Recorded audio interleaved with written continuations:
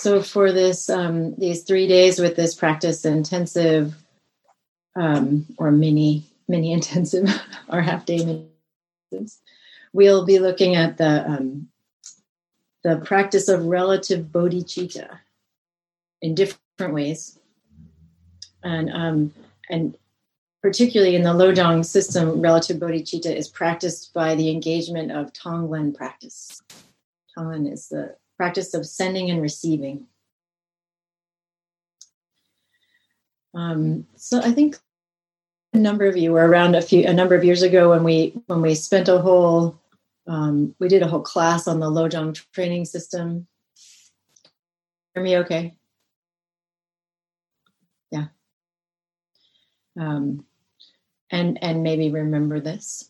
For those who haven't heard of it before, and we've been talking about it a little bit at Stone Creek in the last few weeks, the Lojong training system is a system for training in compassion. And then Tonglen practice is the engagement of relative bodhicitta within that practice.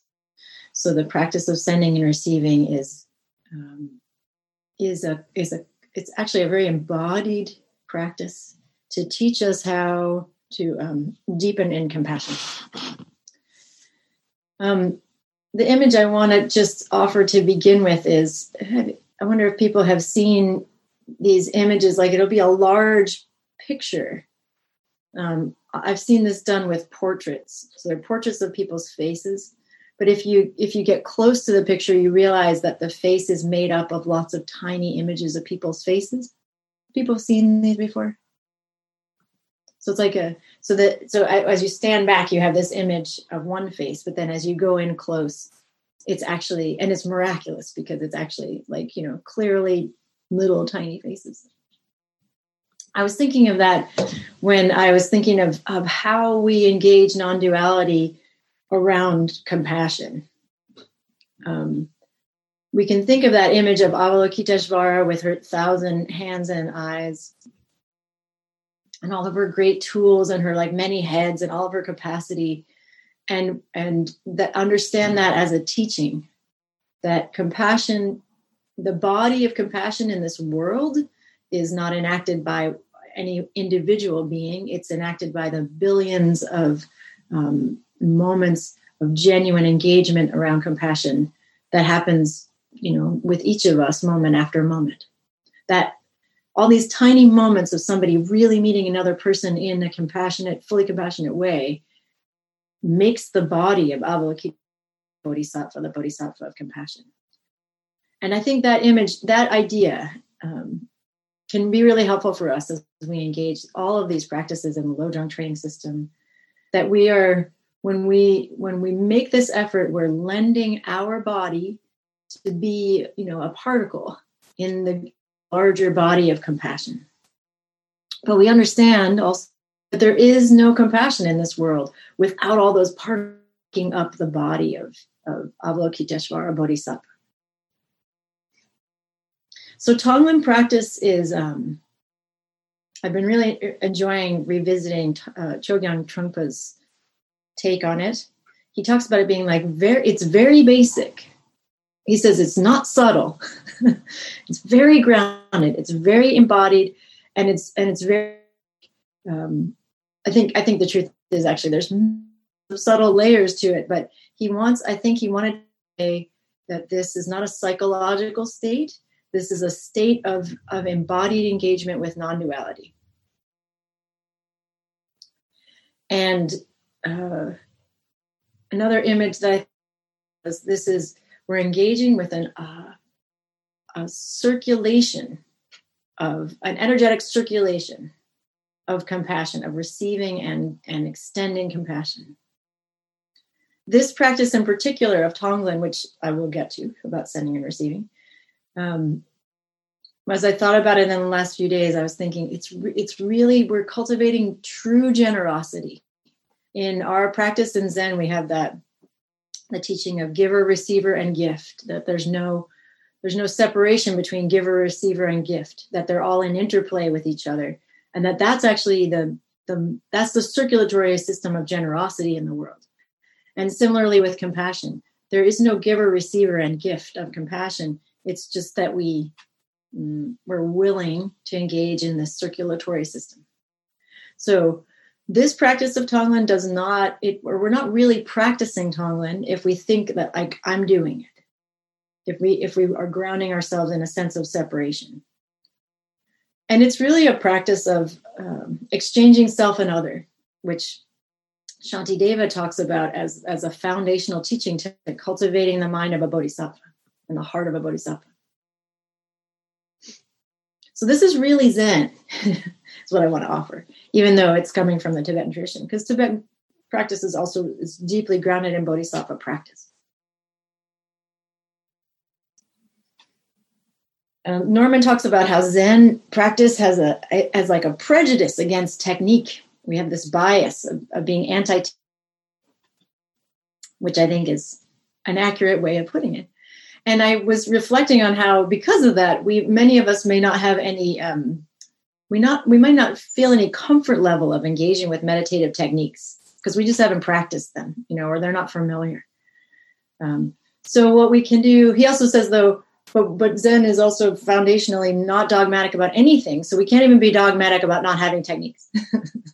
So we engage these techniques with open-heartedness and curiosity, with a great gratitude of understanding this is a gift. This is a gift that's been cultivated for many generations, and here we are receiving it.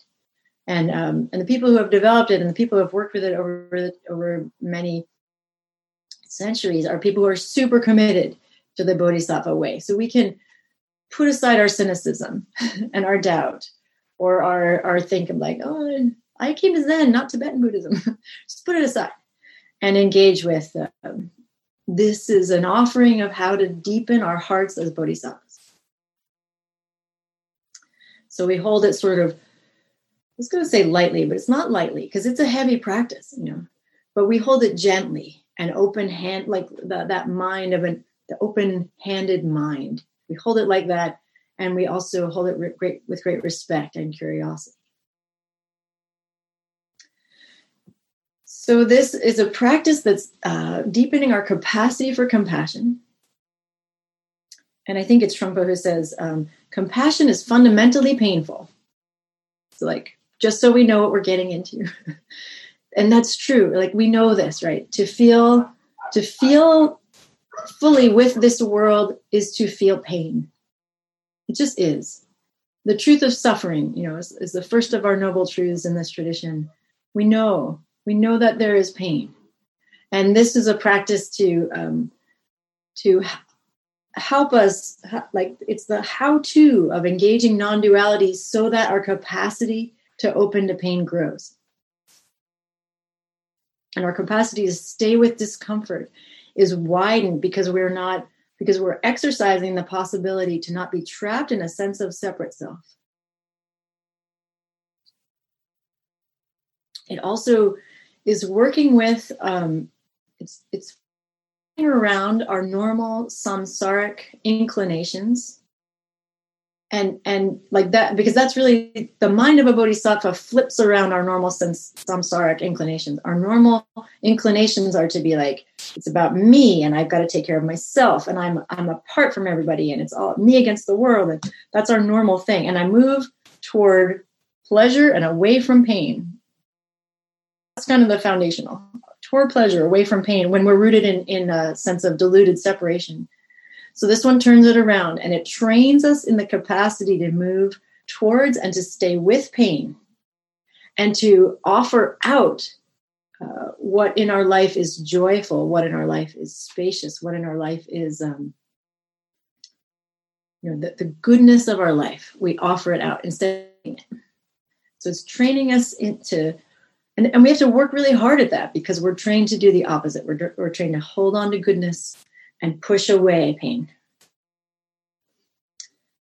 Just again to orient us to where this comes in the training system. We've got the first point and the first slogan to resolve to begin and ground in the preliminaries. So when we engage Tonglen practice, even if we have to do it, even if we're in a situation where we want to engage it quickly, if we see someone suffering and we really want to engage Tonglen practice quickly, it's still good to feel our feet on the ground, ground in our body, ground in a meditative posture. That's the first thing we do. Ground in the 4 daily contemplations. Call to mind the practice. If we really take up this practice, then every day we're calling to mind the preciousness of human life, the truth of impermanence, or the inevitability of death, the potency of karma, and the truth of suffering. So we ground in those. We ground in all of this daily. We do the daily practice so that this is available to us. And then we ground in absolute bodhicitta that Koren talked about a few weeks ago. We're really like holding deeply the impermanence of this world, the fabricated nature of our version of reality. But then to show up in the world. So relative bodhicitta is about conventional reality. It's about, so how do we now engage in this physical, embodied human reality? We ground in all this stuff, and now to open to the pain of this world. So it's not, we don't use that grounding in absolute bodhicitta to leave. We use it as a way to like prepare. And now we open to this world. The basic idea of sending and receiving practice, or Tonglen practice, is we breathe out benefit to the world. We breathe in difficulty, pain, challenge, rage, injustice.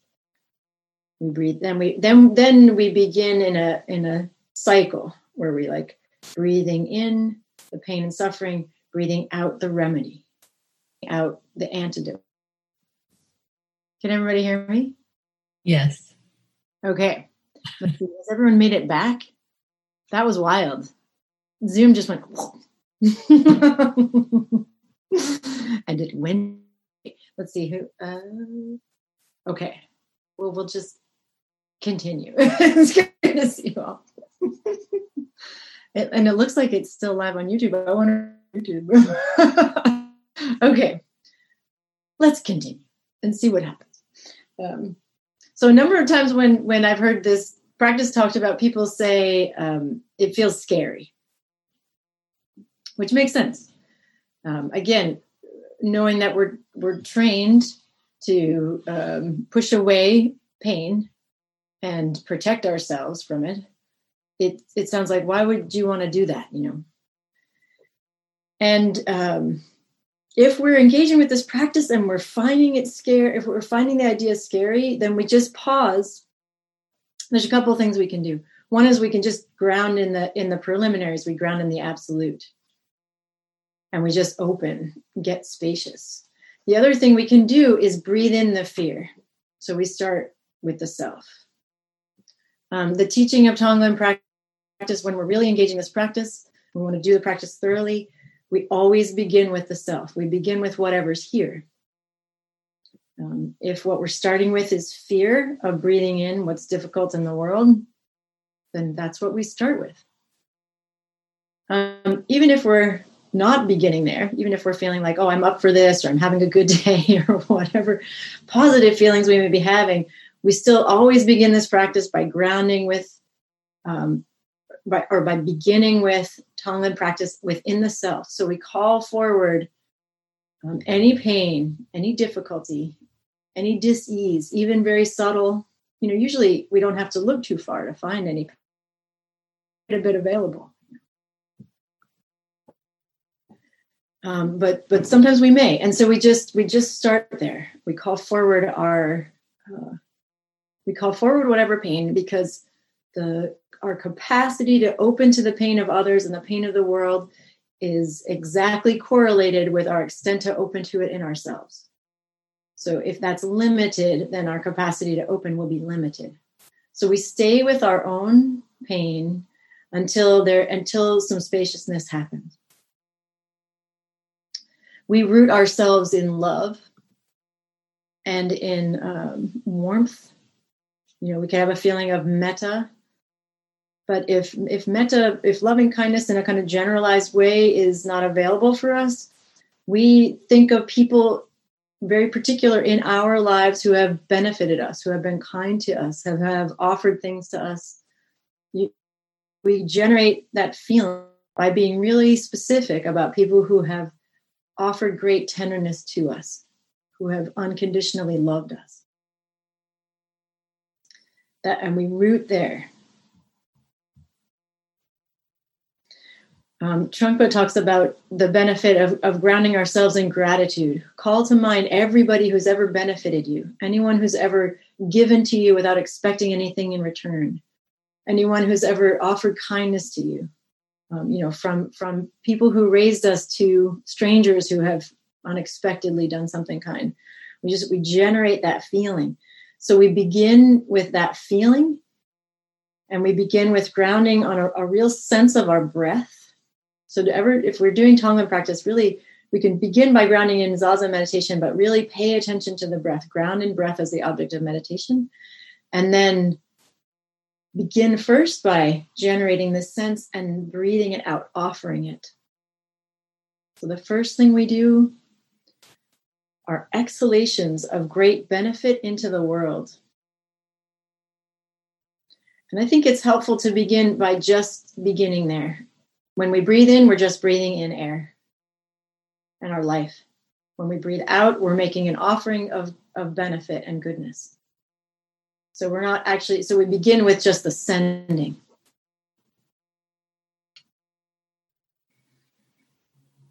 Any healthfulness, any balance, any sanity, any willingness to be in this world, any goodness, we breathe in to get the momentum of it, and then we offer it out to the world. Start with sending.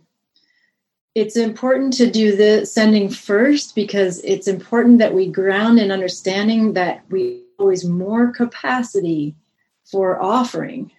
There's always more benefit in the world than there is pain, even though our experience is often the opposite because of our negativity bias that helps protect our body. But in this case, in a wisdom practice like this, is not so useful. Look for fear, look for tightness, look for stinginess. If there's some great gift of hold, notice if we want to hold on to it, and then breathe in that tightness for a second, and then breathe out offering. When we breathe out, Trungpa says, having of a kite that's high in the sky, and you cut the string, offer it completely, let it go completely. And then we understand, though, that this is a part of a circulatory system. So we offer it out completely, we let it go completely, it comes back to us. And it gives us the capacity to then breathe in the pain of this world. So like I said, we begin by doing that with ourselves. We can utilize this practice much like we do a metta meditation, where we can start with somebody close in. If you know someone who's just recently had a tremendous loss, breathe in their grief with them. Breathe out, offering them respite, offer relief, offer joy, for example.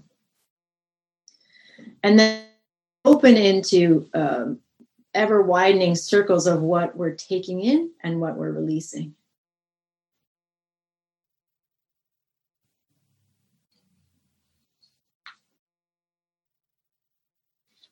And then we have to remember that essential point. Because over the past few days, as I've been really engaging this practice in kind of preparing for this, and also just wanting to reconnect with it fully myself, I've been noticing that the grounding, the beginning has to start over and over again. So I can think of somebody really specific and I can breathe in their pain. And then because I am conditioned for that to be something really difficult for me, I can breathe in their pain, I can breathe out a remedy, and then the next one, usually I have to breathe in my own resistance. So I keep coming back to the beginning of start with the self. Pema Chodron's book about this is called Start Where You Are. Start with the self. Start with this one. And then we open out into the world.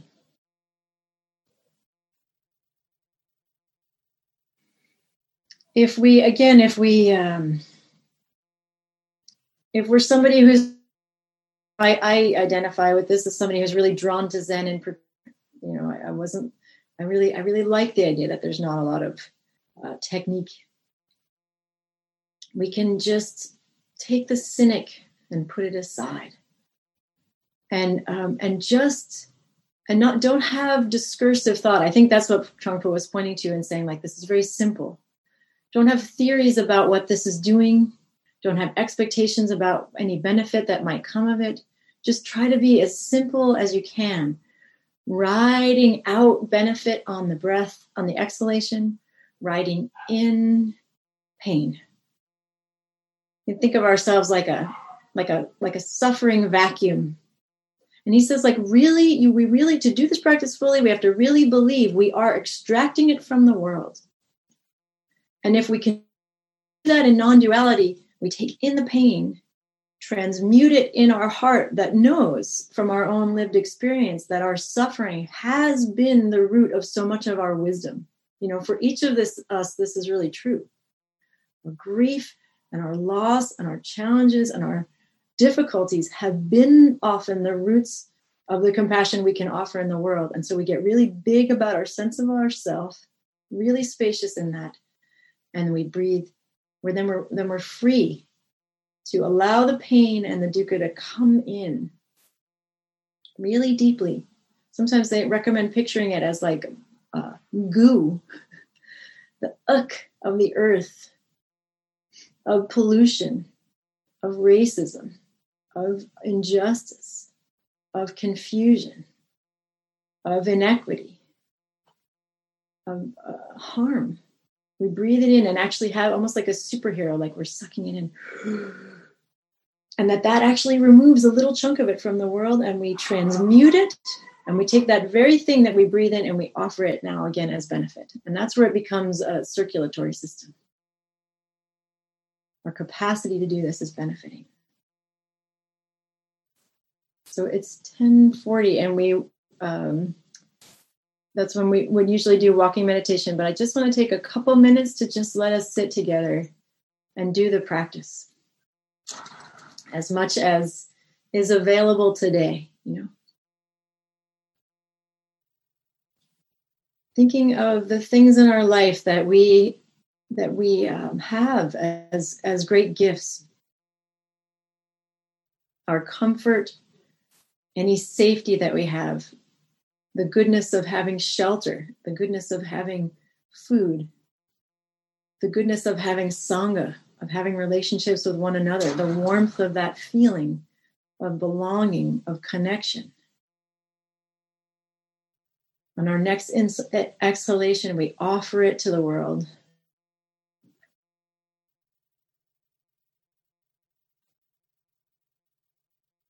We broaden our capacity and breathe in whatever in our field is difficult. Resistance, our confusion, our anxiety, fear. Transmute it and breathe it out into the world as benefit.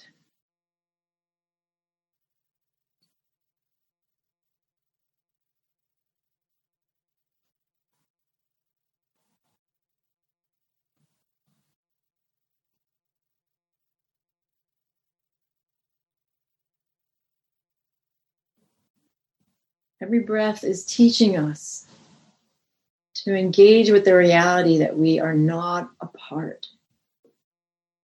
We are not apart from the goodness and the tremendous possibility and capacity of compassion and wisdom in this world. And because of that, we are not apart from this suffering. We are not apart from the deliberate evil. We are not apart from the tightness of ignorance, from the hatred, from the rage, from the grief.